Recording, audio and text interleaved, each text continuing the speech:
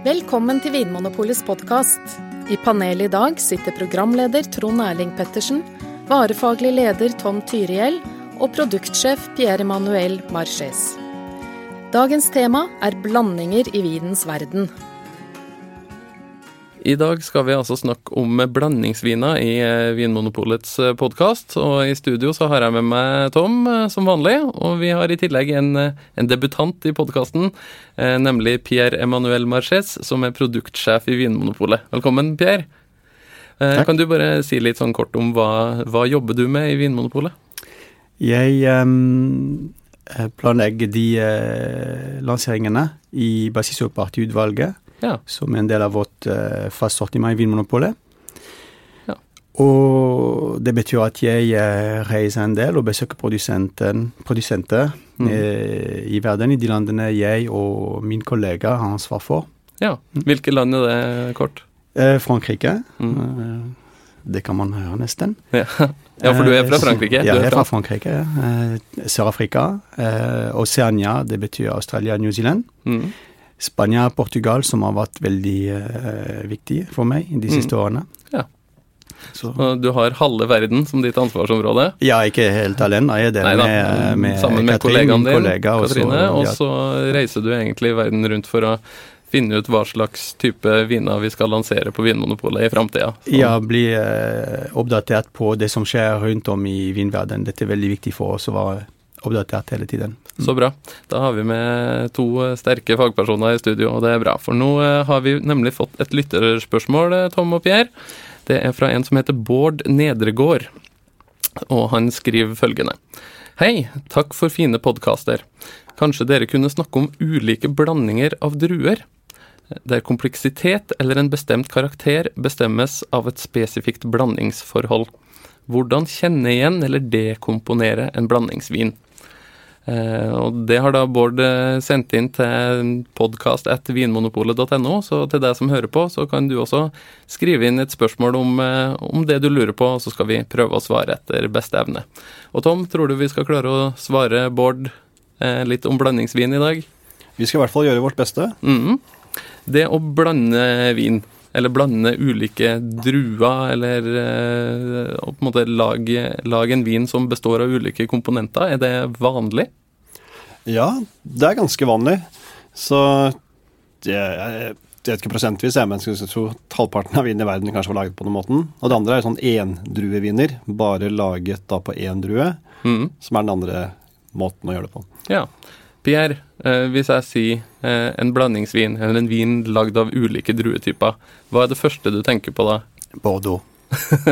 Det fordi du fransk, eller fordi det det mest klassiske eksempelet på en blandingsvin? Jeg tror det det mest klassiske eksempel, men også jeg tror at her har vi forklaring på det meste når det gjelder å blande druer I hvert fall. Ja, fint. Da begynner vi der. Da tar vi det som en sånn intro til hvordan man blander druer, og hvorfor man gjør det. Sånn, aller først, hvilke druer det som blandes I en rød Bordeaux-vin? Den første, til tross for at den mest styrkede druetype I Bordeaux Merlot. Det Cabernet Sauvignon, tror jeg, som mest kjent. Og så har vi Merlot, Cabernet Franc, og så har vi Malbec, Petit Verdot. Så det flere druer som tillatt å blande sammen I Bordeaux? Ja, dette flere druer, som du sier, som tillatt å blande da. Ja, og de mest vanlige det Cabernet Sauvignon og Merlot da? Ja, hovedsakelig Cabernet Sauvignon, Merlot, men så en del Cabernet Franc. Ja. Tom, hvorfor blander man de her druene I Bordeaux? Hvorfor ikke bare lage en ren Cabernet Sauvignon for eksempel? Jeg tror det nok historisk henger sammen med at det vanskelig å få modne nok druer I hele dette Bordeaux-området. Sånn det Europa, det kjølig, sånt noe. Og Cabernet Sauvignon og Merlot, som Pierre sa, som disse 2 hovedtypene, de har litt ulike egenskaper. Så når hvis det ene året litt kaldere og våtere, så det bedre for Merlot for eksempel. Også hvis det varmt og en god sommer, så det kanskje lettere å få godt moden Cabernet. Så det sånn å sørge for at du vil ha nok druer uansett hvordan vær det blir. At det en slags sånn økonomisk forsikring da, for vinprodusenten? Ja, det blir det også. Ja. Men Pierre, det sånn at de ulike druene har ulike egenskaper som man kan smake I vinen? Ja, det de definitivt. Og det druer med sterke egenskaper, egentlig. Så jeg tenker på Cabernet Sauvignon, som må være verdens mest kjente druetype, og Cabernet Franc også, som har veldig spesielle aromatiske egenskaper. Så ja, alle disse druetypene bidrar med minst én egenskap til den vinen. Ja, for eksempel Cabernet Sauvignon og Merlot da, I en Bordeaux. Hva bidrar de to ulike druetypene med? Cabernet Sauvignon har aromatiske egenskaper som veldig lett gjenkjennelige, men Cabernet Sauvignon også har tannin og gir en struktur som veldig interessant, tror jeg, for alle Bordeaux-produsenter og for alle produsenter som dyrker Cabernet Sauvignon. I enkelte tilfeller, det sies I hvert fall, og hvis man smaker Merlot sånn generelt helt alene, så det sant at Merlot vil kanskje være litt mildere når det gjelder teksturen. Ja. Og det kan være en måte å gjøre Bordeaux litt snillere. Ja, at Cabernet Sauvignon må gi mer snerpende vin, og så kan man blande I Merlot for å runde av den her stramme strukturen. Ja, til tross for at det litt generelt, men ja, det kan man si, ja. Tom, hvilke andre kjente vinområder det der det vanlig å blande ulike druetyper? Ja, jeg var litt spent på hva Pierre ville svare, og jeg tenker også på et annet fransk område, Sør-Frankrike, Châteauneuf-du-Pape. Ja. Og som også sånn man først snakker om det, de kjent for å ha sånn at der kan man blande inn 13 typer. Det visst 18 I dag da, men at det sånn der 13 hovedtyper. Og det altså kanskje 13 ulike druer som kan blandes? Ja, så det bare blå druer, eller går det an å blande inn grønne druer I rødvin? Nei, også grønne druer, som andre både rødvinsdruer og hvitvinsdruer. Så det kanskje den mest kjente sånn blandingsappellasjonen området. Eller ikke kjente, men Bordeaux vel så kjent, men at den kjent for å ha flest I hvert fall, så derfor den kjent på den måten. Ja, det andre land for eksempel, finnes det spanske, italienske viner der det gjøres på samme måte, Pierre? Ja, I Spania, kanskje den mest kjente Rioja, eller Rioja, som noen sier. Og da det andre druetyper, men det omtrent samme tankegang, tror jeg. Ja. Og så tenker jeg på portvin I Douro, hvor man blander minst 4-5 ulike druetyper. Ja, og da det både I Spania og Portugal, så det lokale druetyper som blandes da. Rioja for eksempel, hvilke druetyper blandes der? Tempranillo hovedsakelig, og så Garnacha fortsatt en del av blandingen. Og så har vi en drue som nå blir mer kjent, men som forsvant nesten, som Graziano. Ja. Og som Graziano får meg liksom som Petit Verdot I Bordeaux. Man trenger ikke mye, men den har veldig sterke egenskaper. Ja, så det nesten som et lite sånn krydder som man kan bruke I blandinga for å gi litt sånn ekstra... Ja, og det gjør det faktisk på ganske lavt nivå. Nå de lokale, Garnacha, nei, dette ikke det, og det samme gjelder de druetypene I Douro, hvor kanskje Tauriga Nacional portugisisk, men Tauriga Franca, for eksempel, ikke det. Så. Nei, men altså Douro, Portugal, både portvin og på en måte vanlig rødvin fra de områdene I Portugal, der blandes det ofte ulike druetyper. Ja, nesten alltid. Ja. Tom, hva med Italia, som et stort vinland I Norge? Finnes det noen eksempler på blandingsviner fra Italia? Ja, de vinner fra Veneto, som vi kjenner I form av Amarone og Ripasso. Valpolicella-området, ja. Så der det I hovedsak 3 druetyper. Corvina, Rondinella og Molinara. Ja. Og det litt samme utgangspunkt der, holdt jeg på å si, at de har litt ulike egenskaper og kanskje vekst I litt ulike områder, sånn at man både har det som en liten forsikring og en måte å komponere en vin med forskjellige egenskaper? Det som Pierre var inne på, at de har ulike egenskaper, og dette skal liksom til sammen gi ideen om den perfekte vinen da.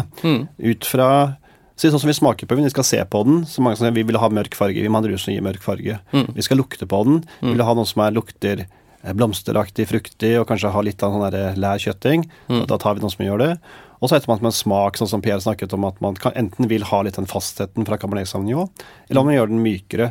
Det som å tenke sånn, hva kan man sette sammen for å få den vinen som ser, lukter og smaker best? Ja, så da vinmakeren blir litt som en kokk, på en måte, som har ulike ingredienser, Pierre, og så skal han sette sammen en rett. Ja, og jeg tror faktisk at dette er en analogi som brukes veldig ofte i vinverdenen, i hvert fall det når jeg har fra vinprodusenter. Men jeg vil nevne også en annen ting. I Sør-Afrika blant annet så har jeg sett produsenter som i en hvitblend vil bruke litt kleret, som er endret typ, som nå perfekt fysiologisk modning på 10,5% alkohol, og når den blandes inn i en blend av Grenache Blanc, som da vil få tilsvarende modning på 14% av alkohol, så kan man redusere alkoholprosenten. Ja, riktig, at man blander inn en litt sånn lavalkoholisk drue eller vin i en vin som har litt høy alkohol, for å liksom ta det litt ned. Selvfølgelig så må aromatisk sett så må det være relevant å gjøre det, og det må ikke være en altfor nøytral drøtype, til tross for at det hevdes iblant, men da blir det samme som å bruke vann, så ser ikke poenget, men det fungerer bra, og det er harmonisk, og så kan man droppe alkoholprosenten kanskje 0,5 eller 1%. Ja, så det at man kan blande ulike druer, det gjør rett og slett at vinmakeren kan styre litt mer hvordan resultatet blir, da, at det blir passe med snerp, passe med alkohol, passe med syre og fruktsmak og så videre i vinen. Bård, som har sendt inn spørsmålet her, han gir et eksempel. Der står det for eksempel GSM i Sør-Ron. Pierre, kan du si kort hva står GSM for? Ja, det er Grenache, Syrah og Mourvèdre. Og i Australia så kan man si Grenache, Syrah, og iblant bruker man Mataro fortsatt. Ja, Mataro, som er et sånt synonym for Mourvèdre, som det heter i Frankrike. Som det skal være samme drøtyp. Ja. Så det er på en måte 3 blå druer som er vanlig å blande i Sør-Ron? Ja, veldig vanlig å blande i Sør-Ron, og denne typen har blitt brukt spesielt i Barossa, som er nå veldig kjent for disse GSM. Ja, i Australia. I Australia, i Barossa. Ja, for det er på en måte noe som har skjedd, Tom, at de her klassiske blandingene fra Europa har blitt adoptert ute i det vi kaller den nye verden, altså California, USA eller Australia eller New Zealand eller andre land utenfor Europa? Ja, for vinplanten og kunnskapen ble jo tatt med ut i verden med europeere som flyttet ut, utvandret. Og så har de da forsøkt å lage vin på hjemmemåten, og det har jo også gått bra, men så har det etter hvert også tenkt at vi er jo på et annet sted i verden. Det er sånn litt andre solforhold og vekstforhold type ting. Det er jo kanskje andre druer som passer bedre her. Og da har man, sånn som i Argentina for eksempel, så har man da ikke da Cabernet og Merlot, men en annen M-drue, Malbec i stedet, som er liksom mer sånn typisk det. Så har man justert det litt i forhold til hvilken drue passer best i det området vi er, og så blir det nye blends som oppstår. Ja. Nå har vi snakket mye om rødvin, folkens. Nå skal vi snart snakke litt om det går an å blande druer i hvitvin og musere nå, og så skal vi ta en kikk på hvordan sånne typer viner passer til mat. Trenger du en liten huskeliste? Her er noen av de mest kjente vinområdene der man blander ulike druesorter. I Bordeaux i Frankrike er det vanlig å blande Cabernet Sauvignon, Merlot og Cabernet Franc. I Champagne blandes tradisjonelt Chardonnay, Pinot Noir og Pinot Meunier. I Veneto i Italia lages vinene Valpolicella, Amarone og Recioto. Den klassiske blandingen her består av de 3 lokale druene Corvina, Rondinella og Molinara. Også i Spania er den mest kjente vinen en blandingsvin. Rødvin fra Rioja består som regel av druene Tempranillo, Graciano og Mazzuelo. Tom, det finnes noen klassiske blandinger i hvitvinen og den musserende vinens verden også, gjør det ikke? Det gjør det, og Pierre startet jo med å snakke om rød bordeaux. Og jeg tenkte hvit bordeaux også er en ganske bra eksempel på en blandingsvin. Ja, hvilke druer er det som blandes i en hvit bordeaux-vin? Der er det Sauvignon Blanc, som man vanligvis finner i Loire, sånn, selvfølgelig også mye New Zealand og sånn type ting, og hele verden, men Loire er sånn hjemsted i Frankrike. Ja, Sancerre og Pouilly-Fumé, det er jo de mest kjente vintypene på den. Og så er det Semillon, som man ikke kjenner så mye som endruevin, altså som bare alene. Man har noe Hunter Valley i Australia, som er noen eksempler på det, som er praktfulle, fine viner. Ja. Men Semillon og Sauvignon Blanc i en skjønn forening. Hvilke egenskaper har de to druene som måtte gjøre at de kompletterer hverandre? Ja, jeg håper at det var lettere før, men og da var det liksom at Semillon ga liksom gule frukten, ikke så mye syrlighet, litt sånn fersken, gult eple, gul plomma type ting. Så fikk du Sauvignon Blanc som ga litt mer urteaktig, litt grønne og den høyere friskheten. Og Pierre, hva med musserende? Blandes det druer der også? Ja, det er et veldig godt eksempel. Champagne med hovedsakelig chardonnay, som da er en grønn drue, og pinot noir, som er en blå drue, og så pinot meunier, som også er en blå drue? En blå drue, ja. Men selvfølgelig blir de jaret, eller det som jares er helt uten fag, fordi man tar kun man tar kun druemosten, den fargeløse druemosten. Som er fargeløs, eller mer eller mindre fargeløs, da, men det forsvinner fort i løpet av gjæringsprosessen. Ja. Hva er grunnen til at man blander ulike druer i champagne? Handler det også om den her forsikringsbiten som vi snakket om tidligere? Jeg tror utgangspunktet er at det er det som er den historiske årsaken, og så at champagne, og i hvert fall champagnes rykte i verden, og posisjon ble etablert av champagnehus som kjøpte druer fra mange druedyrkere, bonder, og som da komponerte et produkt som ble kjent som champagne, og at man måtte også ha ulike kilder for å sørge for å ha nok vin da. Ja. Tom, hvordan gjøres det i praksis la oss si at jeg skal begynne å lage champagne, jeg er nå et stort vinhus, og så skal jeg lage min champagne som skal smake likt fra år til år. Hvordan gjør jeg det i praksis? Da tar du vare på ganske mange viner, eller sånn fat da, sånn fra ulike områder, ulike druetyper. Og så har man jo da, skal vi si, så har man jo den fra i fjor, eller disse som blander dette her, husker jo vinen, men kan godt åpne flaske og sjekke hva lagde vi i fjor. Og så vet man at hovedbasen var for eksempel Chardonnay. Så tar man det, og så tar man vi mangler litt mer av den der hint av noen sånn rødt eple-type ting. Vi mangler litt mer av kanskje litt mer av det kalkaktige, det der grapefruktsyrligheten. Så vet man at ikke bare druetypene, men noen av disse områdene innenfor champagne, de er mer kjent for å gi litt mer av den der vasse syrligheten, litt mer av den rundheten, litt mer av dette epleaktige preget. Ja. Så har man på en måte en sånn stor palett igjen som man kan bruke. Ikke alle gjør det, men sånn, noen vil gjerne at man skal lage det samme produktet igjen og igjen. Men så tenker jeg et motsatt, at vi heller vil lage et som er fra et veldig lite område, og som i større grad viser forskjellene på hver årgang. Ja, så det er noen champagneprodusenter lager liksom champagne fra et år, en vinmark eller en landsby, og det er det.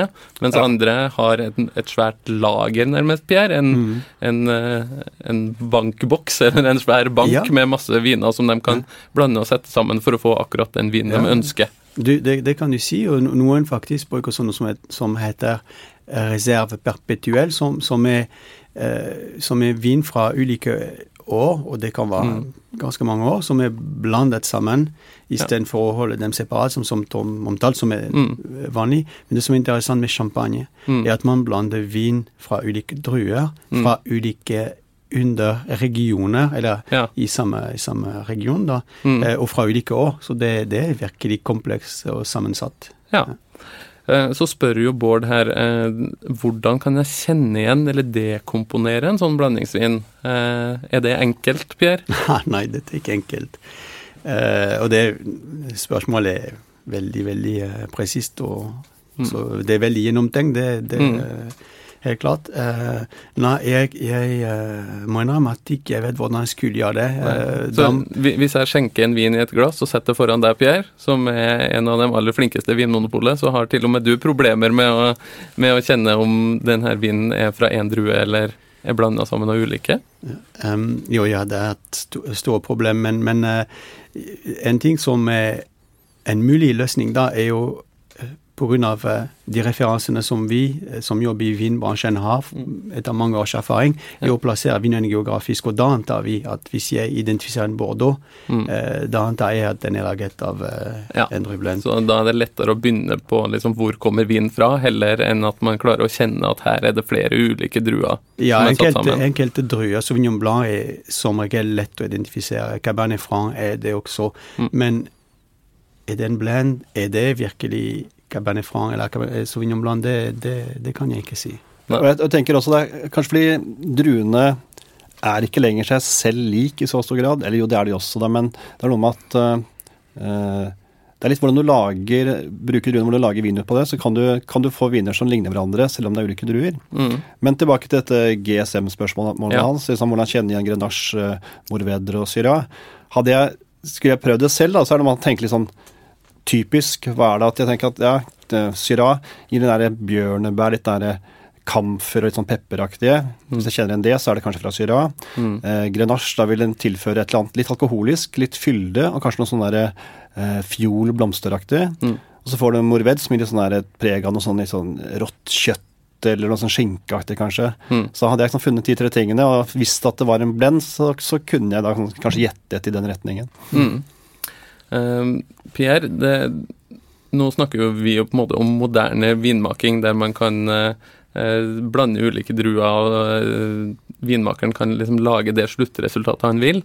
Men i gamle dager så var det vel liksom gamle måten å lage vin på, var at man hadde ulike druer i samme vin naturlig? Ja, det har jeg sett enkelte steder, blant annet i Nordvest-Spania, hvor i gamle vinmarker så var det noen av det oversikt med eller mindre over alle druetypene som var til sted, og tradisjonen der var å gjøre alle disse druene sammen, og plukke dem samtidig, og gjøre dem sammen. Ja, at da kunne man ha masse forskjellige druetyper, ulike druesorter i samme vinmark? Ja, i samme vinmark. Nå er det noe som man går bort fra det, bortsett fra i Vienna, som faktisk... Ja, i Wien i Østerrike? I Østerrike, ja. Da er det en spesifikk vin der da, som lages av ulike druer? Ja, jeg vet ikke om jeg uttaler det riktig, men det heter gemischte Satz. Gemischte Satz. Ja, og da er det en tradisjon å gjøre alle disse druetypene sammen. Ja, at du har druer som kommer fra samme vinmark, ulike druesorter, og så gjør man det sammen, og så blir det en sånn naturlig blandingsvin på en måte. Ja, det er ikke arkaisk lenger. Ikke styrt av vinprodusenten. Nei, det er det. Mer styrt av vinmarken og området. Faktisk, jeg tror det er det som er viktig nå i dag i vinverden. Tom, vi er jo ofte innom mat i podcasten vår. Er det noen spesielle kvaliteter som blandingsviner har som gjør at de egner seg spesielt godt eller spesielt dårlig til enkelte typer mat, eller er det så stor spredning i blandingsviner at det er vanskelig å si noe konkret om det? Jeg tror ikke det er mulig å si noe konkret om det, nei. Eller noe bestemt om det. Det er ikke det kommer an på om vinen passer til mat, om det er en blandingsvin eller ei. Det er ikke det går på. Nei. Da lar vi kanskje det ligge for denne gangen, så kan vi heller åpne vårt lille filosofihjørne etter en bitteliten pause.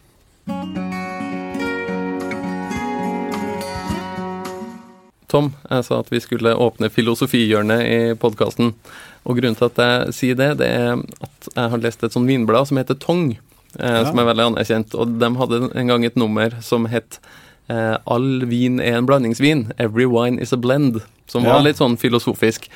Går det an å snakke om en endruevin når druene, for eksempel en ren pinot noir da, når druene kommer fra forskjellige vinplanter, forskjellige vinstokker, kanskje forskjellige vinmarker, eller til og med ulike områder innenfor et hovedområde, eller innenfor et stort land.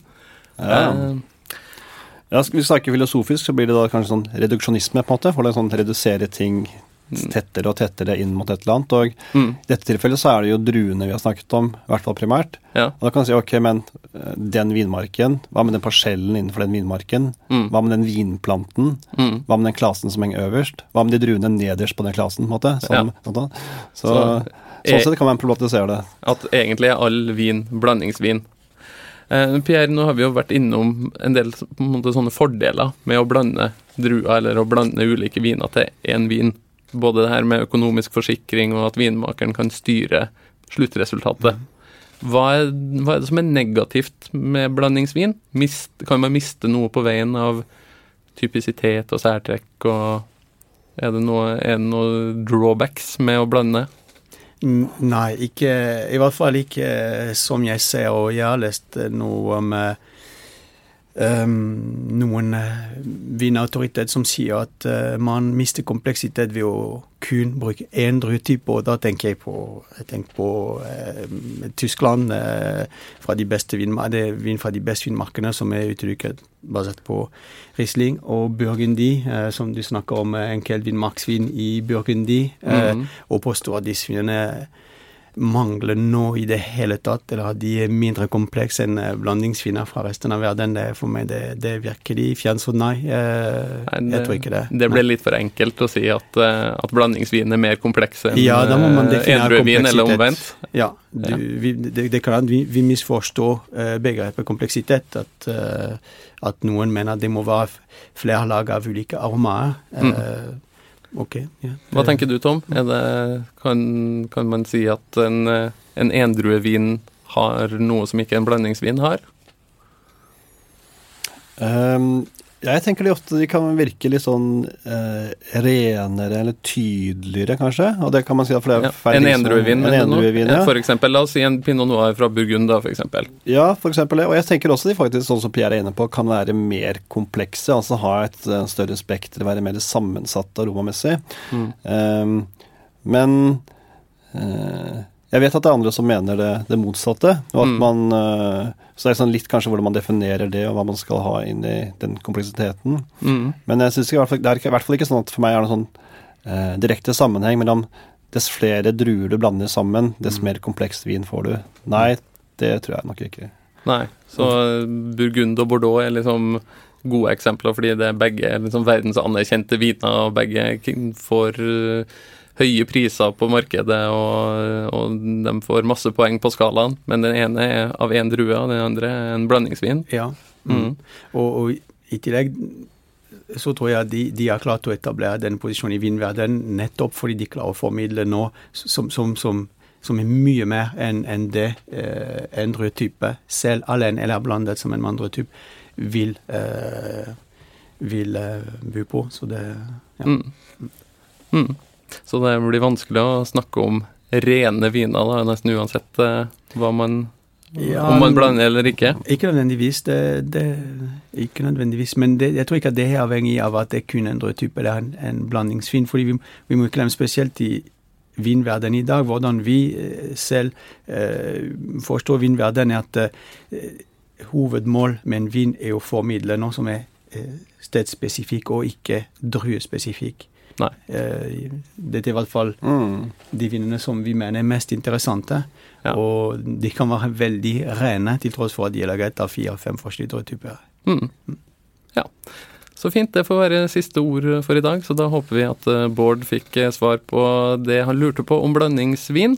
Og så kan vi si til deg som hører på at du gjerne kan gå inn I iTunes eller SoundCloud og gi oss noen stjerner og si hva du mener om podcasten vår. Og hvis du lurer på noe, så send inn et spørsmål til podcast@vinmonopolet.no. Takk for at du hører på Vinmonopolets podcast. Har du forslag til et tema I podcasten? Send mail til podcast@vinmonopolet.no. I tillegg svarer kundesenteret deg på e-post, chat og telefon.